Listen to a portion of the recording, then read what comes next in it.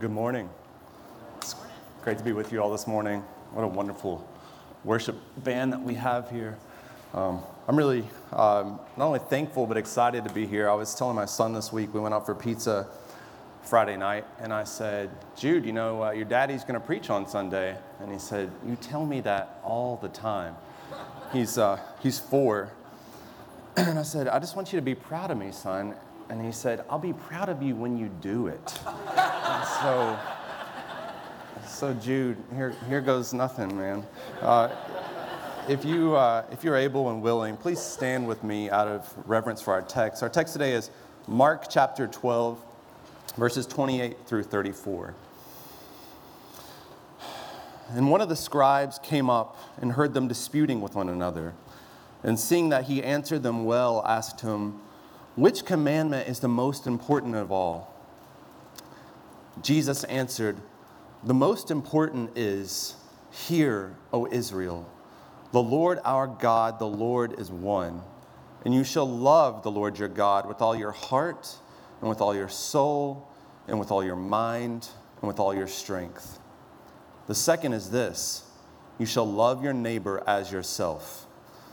There is no other commandment greater than these. And the scribe said to him, you are right, teacher. You've said truly that he is one, and there was no one other beside him. And to love him with all the heart and with all the understanding, with all the strength, and to love one's neighbor as oneself is much more than all whole burnt offerings and sacrifices. And when Jesus saw that he answered him wisely, he said to him, you are not far from the kingdom of God. And after that, no one dared to ask him any more questions.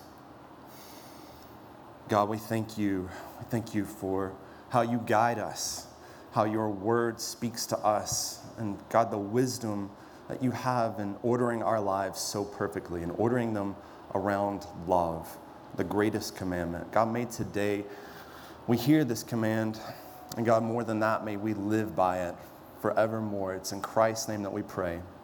Amen. You can be seated.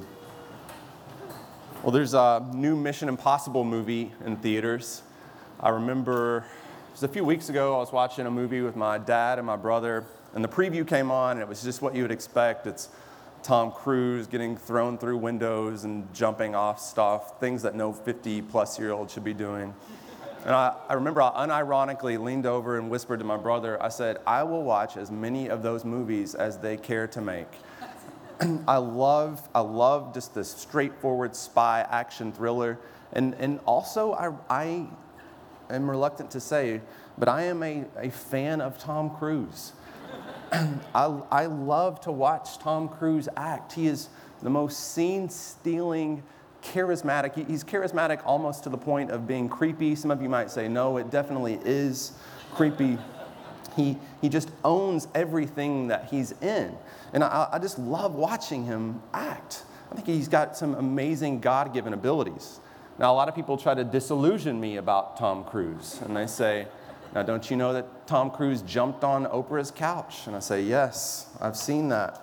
And they say, have you seen that 20-minute video where Tom Cruise rambles about Scientology and says stuff like, when a Scientologist comes on the scene of an accident, we've got to do something because we're the only people that can really help. And I say, yes, I have seen that too. But just like a lot of my friends, separate their disagreement with Truett Cathy's son about marriage from the fact that Chick-fil-A makes the best chicken sandwiches, so too am I able to separate Tom Cruise's God-given acting abilities from the fact that he's in a super nutty cult called Scientology. And if you haven't looked into Scientology, you ought to. I mean, don't start Googling it now, but if you go home today, check out the wiki page, and you'll read about things like Xenu, who came to Earth and brought with him in tow a bunch of humans in pods, and they were being carried on spaceships that really looked a lot like American planes, and he stacked them around volcanoes, and then he somewhat savagely detonated a hydrogen bomb in the volcano, but luckily some thetans attached themselves to some of the humans, and you can hear Tom Cruise kind of allude to some of this stuff if you want to watch that video. But cults are always crazy, right? There's a cult operating right now in the United States that believes that in John, when John wrote in Revelation that when Jesus comes to reign, he's going to rule the world with a rod of iron. They have convinced themselves or deceived themselves into saying that that rod of iron is an AR-15. And I'm not making this up. Some of you, I saw your heads come up and you're thinking, maybe, but it's not.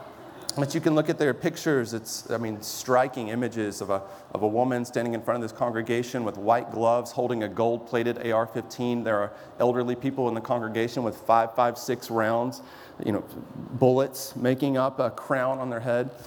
Cults are crazy, but I think Christians ought to know something about cults. I think that we ought to know something, in fact, about the so-called great world religions. Because I think that it's worthwhile to just have this information for numerous reasons, but it also helps us to better understand our own beliefs. It can serve as kind of like, I've heard this expression before, of like the black velvet and the diamond. That contrast is so striking that you can see qualities in the diamond that you wouldn't have noticed otherwise. It's like that joke about the two fish, and they're swimming along, and one fish says, "Water's kind of cold today, huh?" And the other fish just kind of keeps swimming, and he's thinking to himself, what's water, right? He doesn't know because it's everything around him. It's all that he's been saturated with and immersed in his whole life. And for those of us that have grown up in church or even just the Bible Belt, it can be really hard sometimes to distinguish what's Christianity and what's just the South. Is hospitality Christianity, or is that just the South? And what about sweet tea? So the question that we want to answer today is, how does Christianity differ from, just Southern culture, or from some of the nutty cults out there, or from some of the great world religions, from the 33 million gods of Hinduism, or the 5 pillars of Islam, or the karma cycle of Buddhism? How does it differ? And the answer is a really simple one. The answer is love. Great love, and as we shall see, greater love. What is love? Just wanted to see if any dads whispered to their wives, "Baby, don't hurt me," as you restrained yourselves, so that's good. It was a popular song, right? Back in 1993, Haddaway came out with this song, "What is Love? Baby, Don't Hurt Me." And it was just one in a whole series of songs that just kind of trivialized love. Pop songs are all about love.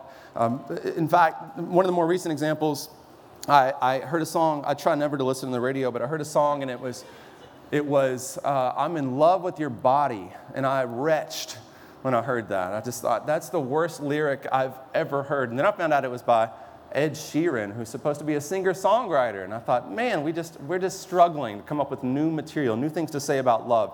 In fact, love, if you look at the top 100 pop songs of all time, Billboard did a word cloud where the most frequently used words show up the biggest in this picture. Love was the second biggest word, as you would expect.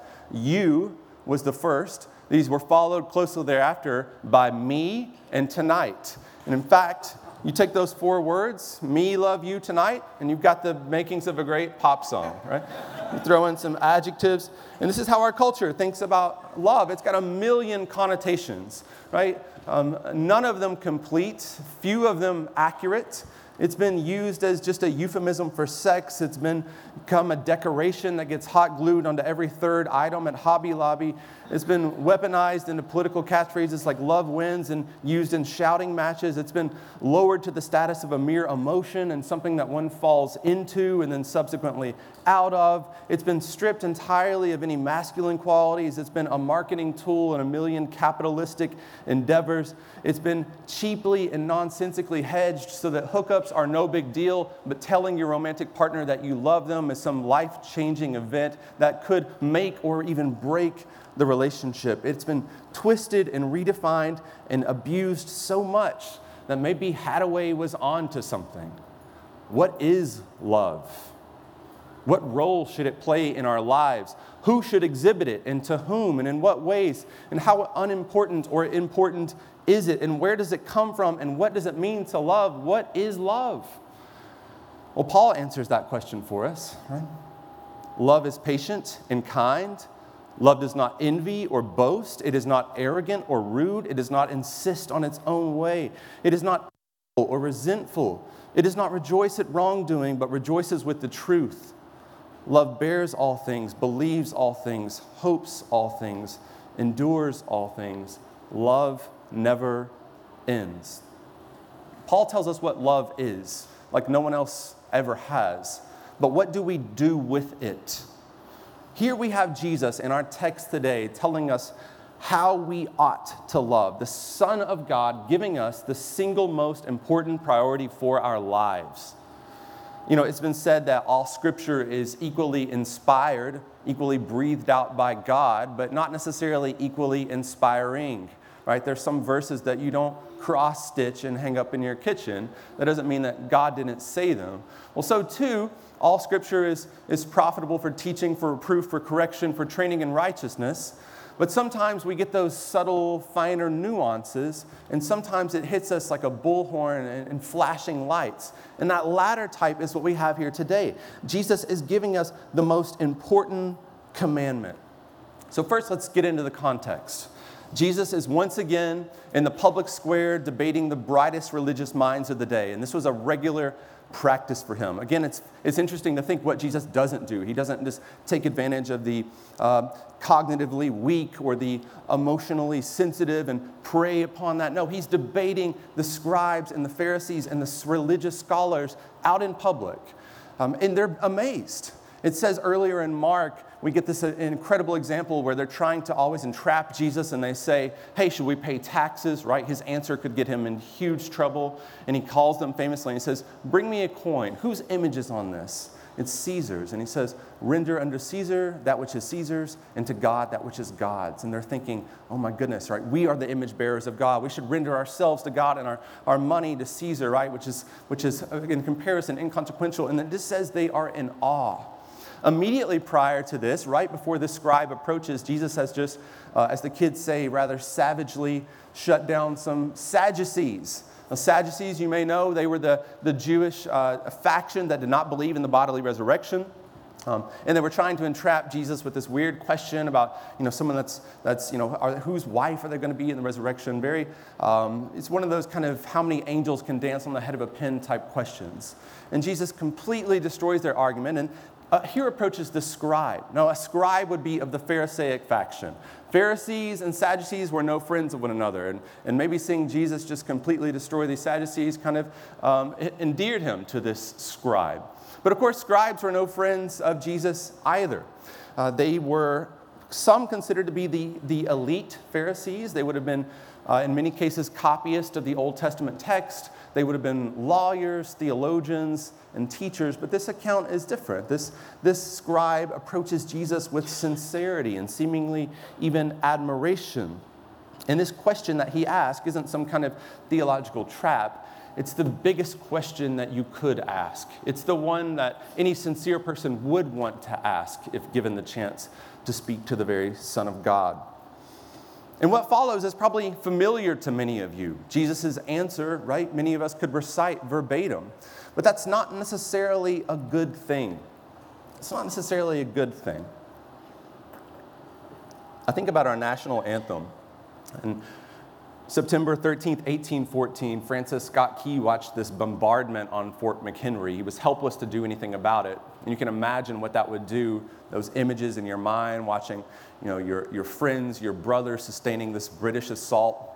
And famously in this passage, he notes how this flag, this defiant flag, this American flag, stands right for this young rebel country, even as it's being assaulted all through the night from this British bombardment.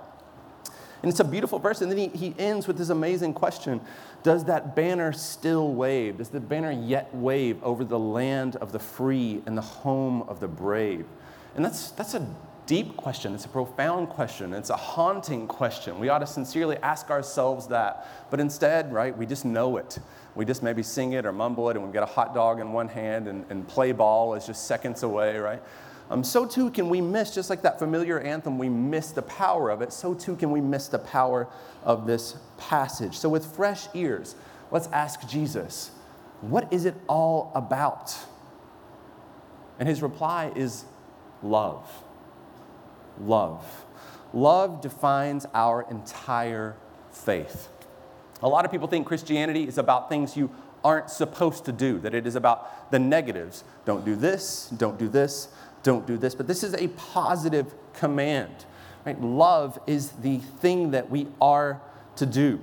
And properly ordered and practiced, love is everything that it means to be a Christian. Properly ordered and practiced, right? Love is everything that it means to be a Christian. And this can be a little bit difficult to accept, especially for guys. Right? I was on vacation last week, and my brother-in-law was asking me what I was preaching about. And I said, love, right? Which is the only way that you can say it, right? It would have been so much more like fun to say like the conquest of Joshua, or like, the judges of the Old Testament or something like that. But I just had to say love. And that's kind of a conversation killer between guys, right? Nothing didn't go anywhere after that. Love's got really feminine connotations. If I were to give every one of you, this would be fun. Maybe in a different time we'll try this. I'll give you guys 100 colored pencils and some cardboard, some scratch paper, and I'll say, I want you to stylistically write love. Write love how it ought to be written, right? Write it with all of your artistic abilities. Well, you would, from that box, select the pink colored pencil, right? And if you knew how to write in cursive, you would write it in cursive. And it would have flowing lines, right? It would be script font. Nobody would produce and give back to me love in red and black, like really aggressively scribbled on there with like some kind of like barbed wire surrounding it, right? This is not how we think about love. We don't think about love in any other way but this kind of mushy-gushy way. Guys don't watch love stories. I was trying to think of my buddies and I, we would always get together, high school and early college, and we would watch the Lord of the Rings movies. And it was just a precious time. I actually ran into my wife there once she was going with another guy that we took care of that really fast. We weren't dating it. But it was a precious time for me. My friends would be in from town. It was Christmas time. We'd watch the Lord of the Rings. And it was just great. It was a manly macho movie. They're fighting orcs and there's swords. And we don't watch love stories. I was trying to think, what if I called all those same friends today and I said, hey guys, y'all want to come over, have an old school movie night? I'm like, okay, sure, man. And then they sit down. I'm like, it's a surprise. And then all of a sudden on the screen, it pops up The Notebook, right? Can you imagine? If I just try to play that off, I would say this is not what we do. But all the best stories are love stories. Love is so much more than our cultural caricatures of it. Lord of the Rings is a love story, right? Sam's platonic love for Frodo, right? Gandalf's love for the Hobbit's love for the Shire, Aragorn's love for his countrymen and what is good. We think about the love shared between the fellowship, right? That crosses cultural and racial boundaries. It's all about love. It is our ultimate commandment, whether we are guys or girls. And it is liberating and it is challenging. Augustine actually preached a sermon on love. If you know anything, that's always great, right? When you're supposed to preach a sermon on love, and Augustine already did it. But listen to what he says. This gets at how liberating it is, this commandment is. Once and for all, I give you this short command. Love and do what you will. If you hold your peace out of love. If you cry out in love. If you correct someone, correct them out of love. If you spare them out of love. Let the root of love be in you. Nothing can spring from it but good. What a beautiful, liberating command this is. Love. Just love. Love God. Love your neighbor. Love and do what you will. But it's also really challenging. The Bible is pretty frank about the peculiarity of loving a God whom we haven't seen, right? No one has ever seen God. My 4-year-old the other day was asking me this question, right? God is invisible, in fact, Jude. And this is an interesting thing. And I admit, Pastor Jeremy asked me a month ago to preach this text, and I remember I was putting my boys to bed, and maybe this is a bad habit, but sometimes I'll lay there with them as they fall asleep, just to close out that day. And I was thinking about this text, and I was thinking, do I love God? And do I love God enough? And I lay there in my boy's dark bedroom, and you know what I thought about? I thought about my feelings. My feelings.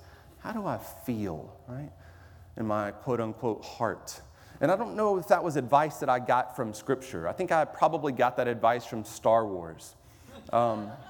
If you're familiar with Star Wars,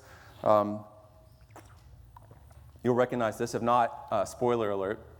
But Luke has a nemesis, and it's Darth Vader. And finally, in The Empire Strikes Back, Obi-Wan, Luke's master, has told him some things about Darth Vader, maybe bent the truth a little bit, telling him that Darth Vader killed his father, but we can forgive Obi-Wan for that. He faces off with Darth Vader. Things aren't going so well for Luke. Darth Vader takes a moment to do some brief monologuing, and he says, "Hey, Luke, did Obi-Wan ever tell you about your father?" And Luke says, "Yeah, he told me enough. He told me that you killed him." And Darth Vader says, "No, I am your father." And Luke is incredulous. He doesn't believe this, right? How could you? But what does Darth Vader do next? Does he say, like, well, check out the results of this DNA test? Or let's look at this Panay square, and here's my attributes and your mother's and yours. How else would I know you have a Audi belly button, right? He doesn't say any of that stuff. He says, what? Search your feelings. Search your feelings. You know it to be true, right? The problem with feelings are numerous, right? One of them is that feelings are really, really hard to change, which is ironic because they seem to change for no reason at all without our control. If you don't believe me, maybe you've ever, at some point in your life, experienced depression, and someone said to you, "Why are you depressed, man? Just be happy. Just stop feeling depressed." And you just want to lovingly choke them, right?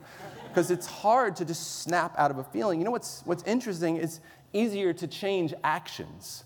It's easier when you're depressed to go outside and stand in the sunlight and reap what benefits that has to offer than it is to just stop feeling depressed. Husbands, you may someday not feel the way you used to feel for your wife. You may not feel the way you did on your wedding day. You may not feel when you lay eyes on her like you did the first time you laid eyes on her. Well, don't sit there and try to change your feelings, change your actions. Love her, serve her, sacrifice for her, put away the dishes every now and then. Thankfully, my feelings for Laura are intact, and so I haven't had to resort to that. When that day comes, Laura, you'll know why. Give yourself up for her. And husbands, as you do this, you may find your feelings changing. You may find that your wife even objectively becomes more lovable, even as you yourself become more lovable. See, love isn't primarily about feelings, it's about action. But it is also more than just doing the right stuff. Pharisees did the right stuff, guys. But you know what Jesus says in Matthew 7? On that day, many will say to me, "Lord, Lord, did we not prophesy in your name and cast out demons in your name and do many mighty works in your name?" And then I will declare to them, "I never knew you. Depart from me, you workers of lawlessness." I think this passage can be really cryptic and very scary for us, right? You're like, gosh, what is this? Is it just like a flip of the coin whether or not Jesus accepts me or not? Well, listen to what Paul says. "If I speak in the tongues of men and angels, but I have not love, I am a noisy gong or a clanging cymbal. If I have prophetic powers and understand all mysteries and all knowledge, and if I have all faith so as to remove mountains, but I have not love, I am nothing. If I give away all I have and deliver my body up to be burned, but have not love, I gain nothing." You see, love acts, but our actions, as Augustine says, they must spring from love. It's interesting here to think about all the stuff Jesus doesn't say, right? When he's asked, what's the most important thing? What does Jesus not say? He doesn't say, well, the most important thing is to be holy or to be full of faith or to know the scriptures. We should do all of those things and be all of those things. But they should be done in love and out of love. Don't read your Bible because you think that's when God will finally accept you. Read your Bible because you love who wrote it, right? Do all these holy things out of love. Paul sets up a hierarchy, actually, in 1 Corinthians 13 with faith, hope, and love. And he says love is the best. Love is the greatest. Someday, the things that we have faith in, we'll see with our own eyes. Someday, the things that we hope will come true as Jesus wipes away every tear. Love, though, will endure forever. It is the ultimate enduring virtue. Jesus, you may recognize the language that he's using here. This heart, soul, mind, and strength language is actually taken from the Old Testament. It would have been very familiar to this scribe. It's actually called the Shema, which is taken from this Hebrew word Shem, which means hear. And hear is the first word of the Shema in Deuteronomy 6, 4 through 5. Every good Jew would have recited this twice a day. Hear, O Israel, the Lord our God, the Lord is one. You shall love the Lord your God with all your heart, and with all your soul, and with all your might. And out of the 613 Old Testament commandments, Jesus says clearly this is the foremost. It had been long practiced by even Jews that this was the foremost. This is what it is all about. And before we get into what does it mean to love God with your heart versus loving him with your mind? The first takeaway that we ought to have is it's the totality. It's not like they've strategically left something out here. Everything about you should be devoted to the love of God. Everything, your whole being, your whole person, all that it is to be you should be devoted to the love of God. But they do spread it out, right? In the Shema, in Jesus' words here, he begins, your heart, right? Love God with all of your heart, your affections, your desires. I was talking with somebody recently about Kentucky basketball last year. It was a sore year for us, off year. We only made it to the Sweet 16, right? So we'll just chalk that one up as a loss. But a lot of people said, these guys, they're young. It didn't seem like their heart was in it. Nobody said these guys don't have talent, right? And bless their heart, they're 18-year-olds. They're coming into all this nuttiness. But people sometimes said, we're down 20 points. They're laughing on the sidelines. We're playing a bad team. They don't have heart. People say, well, I remember when I played. Right? I played with heart. I didn't have half the talent of these guys, but my heart was in it. I wanted to win. So too are we to point our affections and our heart toward God. Our souls. I was speaking with someone recently that had just recently become a Christian, and they had been away from Christian fellowship and from their home church for a while, and they were expressing to me this kind of need for spiritual refreshment. And it was interesting because I had known this person before they became a Christian. And I was thinking to myself, this is new for you. This is something that a year prior she wouldn't have even been aware of. But now she has a new need. She has something else that needs to be satisfied within her. Her soul was crying out for God.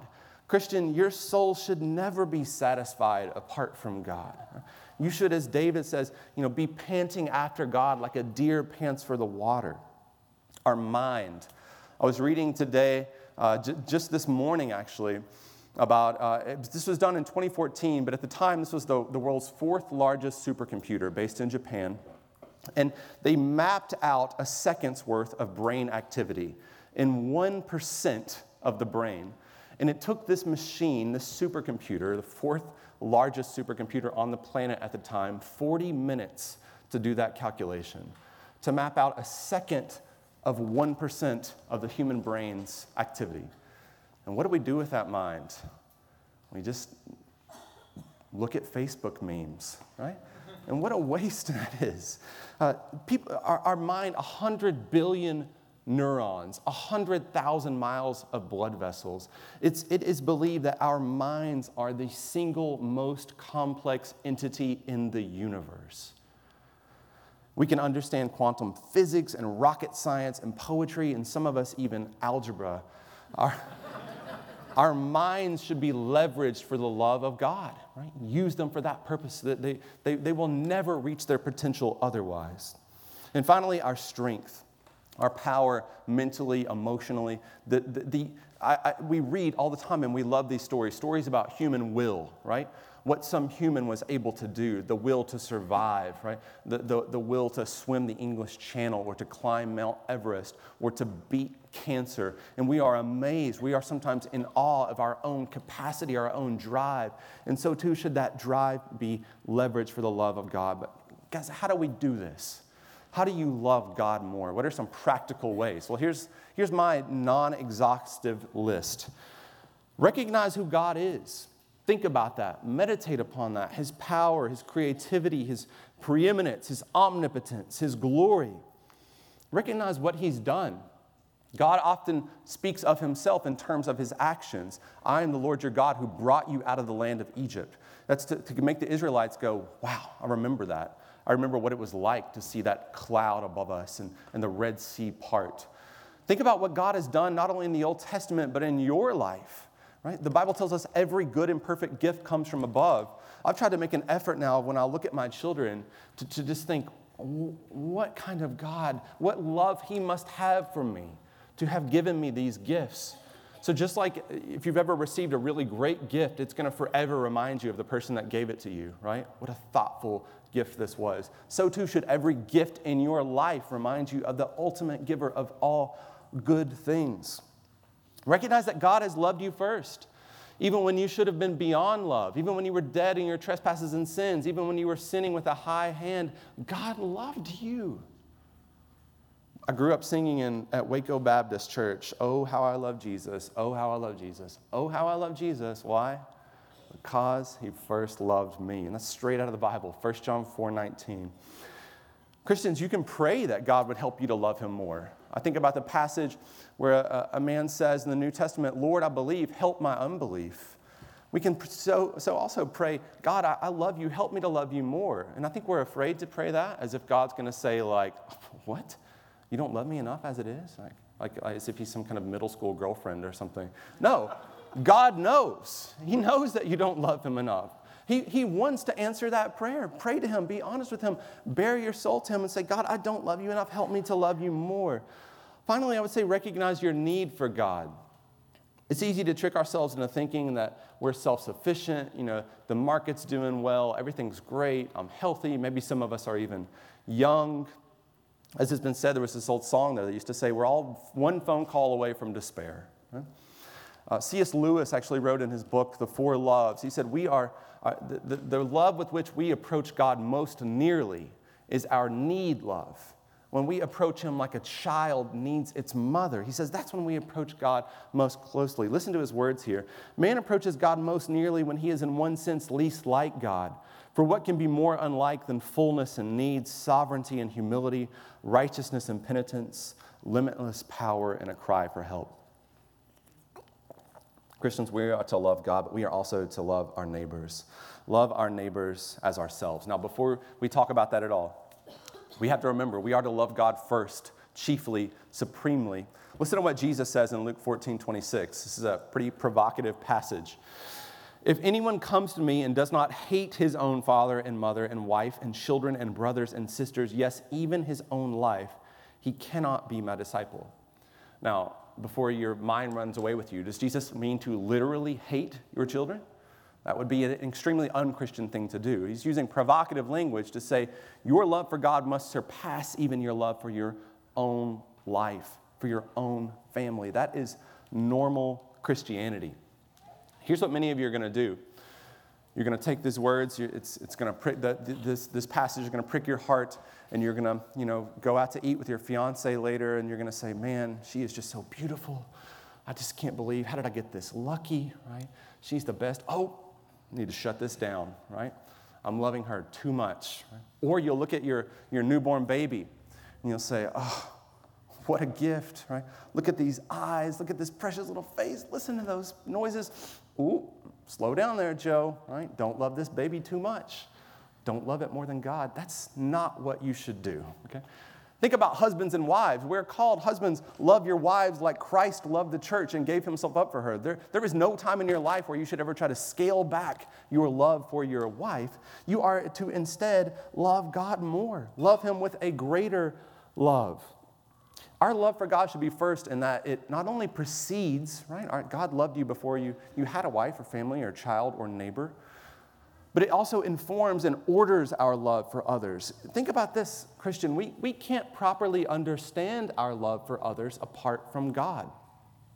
Let's for a moment take God out of the picture, heaven forbid, and imagine that you are a strict naturalist, right? That you believe that life evolved apart from God entirely through strict evolutionary processes, through survival adaptations. Well, here's how you understand your love.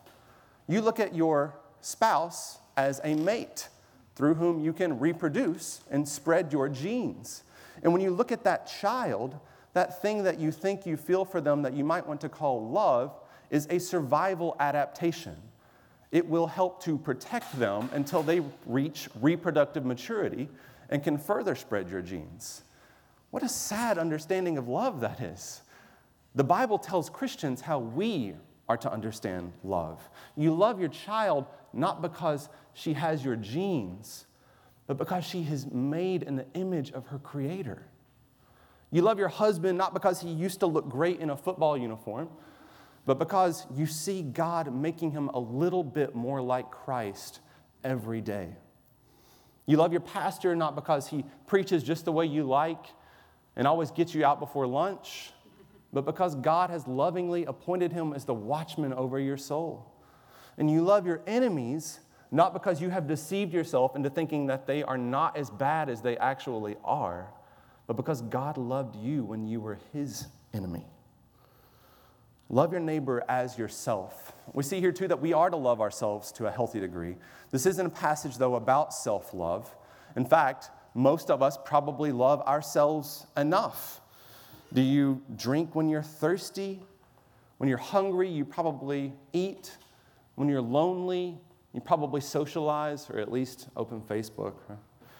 You put on a sweater when you're cold, and you stand up for yourself when you're wronged. And these are important things to do to a certain extent. But it's infinitely more important to do these things for others. Listen to Jesus' words here in Matthew 25, verses 31 and following. When the Son of Man comes in his glory, and all the angels with him, then he will sit on his glorious throne. Before him will be gathered all the nations, and he will separate people one from another, as the shepherd separates sheep from goats. And he will place the sheep on his right, but the goats on his left. Then the king will say to those on his right, "Come, you who are blessed by my Father, inherit the kingdom prepared for you from the foundation of the world. For I was hungry, and you gave me food. I was thirsty, and you gave me drink. I was a stranger, and you welcomed me. I was naked, and you clothed me. I was sick, and you visited me. I was in prison, and you came to me." Then the righteous will answer him, saying, "Lord, when did we see you hungry and feed you, or thirsty and give you drink? When did we see you a stranger and welcome you, or naked and clothe you? And when did we see you sick and in prison and visit you?" The king will answer them, "Truly I say to you, as you did it to one of the least of these my brothers, you did it to me." Then he will say to those on his left, "Depart from me, you cursed, into the eternal fire prepared for the devil and his angels. For I was hungry, and you gave me no food. I was thirsty, and you gave me no drink. I was a stranger, and you did not welcome me. Naked, and you did not clothe me. Sick and in prison, and you did not visit me." Then they will also answer, saying, "Lord, when did we see you hungry or thirsty or a stranger or naked or sick or in prison and did not minister to you?" Then he will answer them, saying, "Truly I say to you, as you did not do it to one of the least of these, you did not do it to me." And these will go away into eternal punishment, but the righteous into eternal life. To love God is to love God's people. And to love God's people rightly is to love God. Listen to what Jesus says, right? When he stops Saul dead in his tracks on the road to Damascus. He says, "Saul, Saul, why are you persecuting me?" Saul had never laid a finger on Jesus. He was hurting Jesus' disciples. 1 John 4:20 says, "If anyone says, 'I love God,' and hates his brother, he is a liar." We're to love God's children, but not just God's children. Neighbor means more than that. Right? Jesus was asked once, "Who is my neighbor?" And he revealed to them through the parable of the Good Samaritan that your neighbors are the people you would least likely expect them to be. Even people you would call your enemies. We are to love our enemies. Think about that. What does that mean? And get rid of the picture of Osama bin Laden that's in your head, right? That's not your enemy. You know who my enemy is? My enemy last week was when my 2-year-old was having a tantrum in the front yard of the Airbnb we were staying in. The woman who wasn't in an Airbnb, who came out into her own yard to judgmentally stare at my 2-year-old child and mother-in-law. Right? Man, that's my enemy. The woman that the next night cut us in line with her 3 children for ice cream because she knew somebody inside, right? Those were enemy emotions that I was feeling, but I'm not called to think negative things about those people or to placate myself by telling myself, I bet they're really miserable, and that makes me feel better, right? No, I should hope for the best for them, right? Your enemy is not probably Osama bin Laden. It's probably your antagonistic coworker or your nosy neighbor or Hillary Clinton or Donald Trump, right? Or Donald, right? These people are probably your enemies. And the Bible says if you can love them, you are doing well, right? Love your enemies. We're also called to love sojourners in the land. This is a really powerful one because the Old Testament is full of these commands to be hospitable to sojourners in the land, people that are just passing through. And you know what's so interesting about that? You'll never see them again. Right? You are to love. I think about people that it's easy for me to love in my own life. I get the privilege of teaching at UK. It's easy for me to love my students most of the time, right? Because they're young, most of them are optimistic, and they're polite in many cases, and they're all wearing UK blue. And you know what? Probably in the back of my mind is the fact that if I love them, they're probably going to love me back with nice course evaluations. Right? You know who it's hard to love? It's hard to love just a random guy I'm sitting next to in the dentist office. What do I have to gain from that? I'm never going to see him again. Why would I say anything nice to him or put my phone down and ask him about his day or try to make his life better in some way? Friends, enemies, neighbors, strangers, all of these people are image bearers. C.S. Lewis writes in The Weight of Glory, there are no ordinary people. You have never talked to a mere mortal. Nations, cultures, art, civilization, these are mortal. And their life is to ours as the life of a gnat. But it is immortals with whom we joke, work with, marry, snub, and exploit. Next to the blessed sacrament itself, your neighbor is the holiest object presented to your senses. One more important practical note, and we're about to wrap this up, I promise, is don't just love your neighbor in your free time. Love your neighbor in your work. You'll probably have more of the latter in your life than free time anyway. Right? As a student on the factory line, in your shift at the hospital, write A papers. Be a productive group member. Make quality products. Provide excellent care. Dorothy Sayers has this really provocative quote, and I don't know if you'll agree with it fully, but she says, the church's approach to the intelligent carpenter is usually confined to exhorting him not to be drunk and disorderly in his leisure hours and to come to church on Sunday. What the church should be telling him is this, that the very first demand that his religion makes upon him is that he should make good tables. When I'm at the hospital with my 4-year-old son and he needs stitches in his head, the most loving thing that doctor can do for me and my family is to do it right. That's love, to stitch up his head the way it's supposed to happen.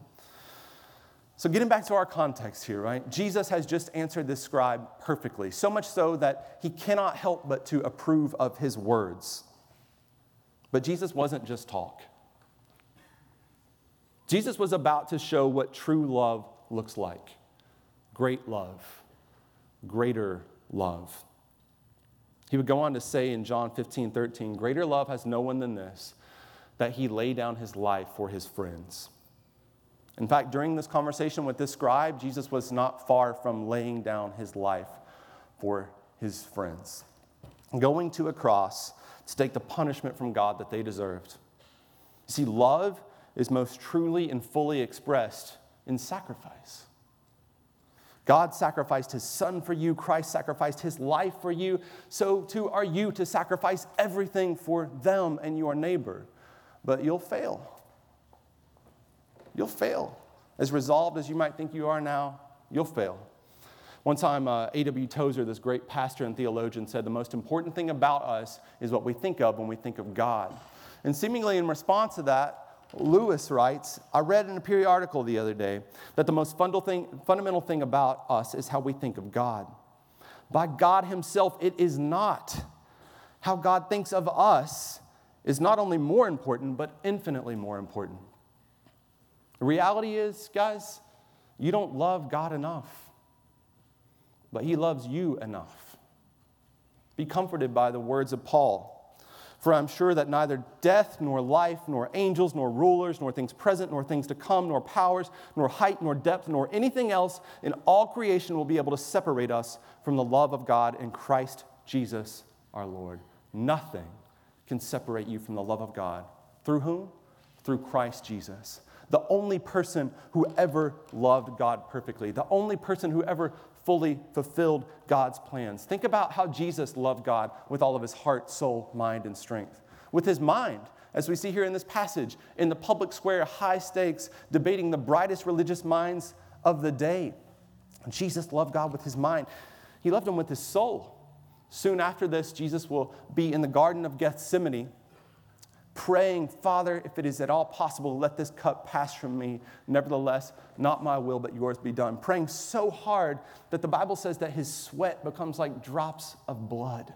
The anguish that he felt in his love for God, we can never imagine. Jesus loved God with all of his soul. He loved him with all of his strength. The day after that prayer, Jesus would be carrying his own cross to Golgotha. And as the Bible says, until he was able to carry it no further, crushed under the weight of it. Jesus loved God with every muscle in his body. And he loved him with his heart. A heart that beat every day for God until on that cross, it was pierced by a Roman spear. And all the while, what is he praying? Even as it was our sins that held him there, Father, forgive them. They don't know what they are doing. In the ultimate act of hate, the fruition of Satan's darkest plans, love prevailed. Love caused that heart to beat again. Love raised that body up from the grave 3 days later. In love, Christ ascended into heaven and goes now to prepare a place for us where we can bask in his love forever. But what about this scribe? What about him? Here he is, a God-fearing, Bible-believing man who respects Jesus as a great teacher, perhaps even a moral leader. But what does Jesus say? You're so close. You're not far from the kingdom of God. He's done so many things right, but the one thing he lacks is a Savior, the person that's standing right there before him.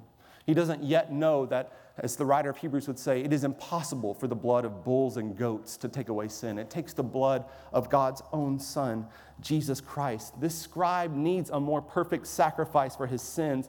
He needs this man standing right in front of him. Scholars note that this account is unresolved. I don't really have an ending for you today, right? We don't know what happened with this scribe. And we're supposed to feel the tension there. Right? What happened? Did he make Jesus the Lord of his life? Did he stay near the kingdom of God, or did he become a citizen of it? And we ought to feel that tension. But more so, we should feel the tension in this room. Are we near the kingdom of God, or are we citizens of it? Dear friends, let us love one another, for love comes from God. Everyone who loves has been born of God and knows God. Whoever does not love does not know God, because God is love. This is how God showed his love among us. He sent his one and only Son into the world that we might live through him. This is love. Not that we have loved God, but that he loved us and sent his Son as an atoning sacrifice for our sins. Dear friends, since God so loved us, we also ought to love one another. No one has ever seen God, but if we love one another, God lives in us, and his love is made complete in us.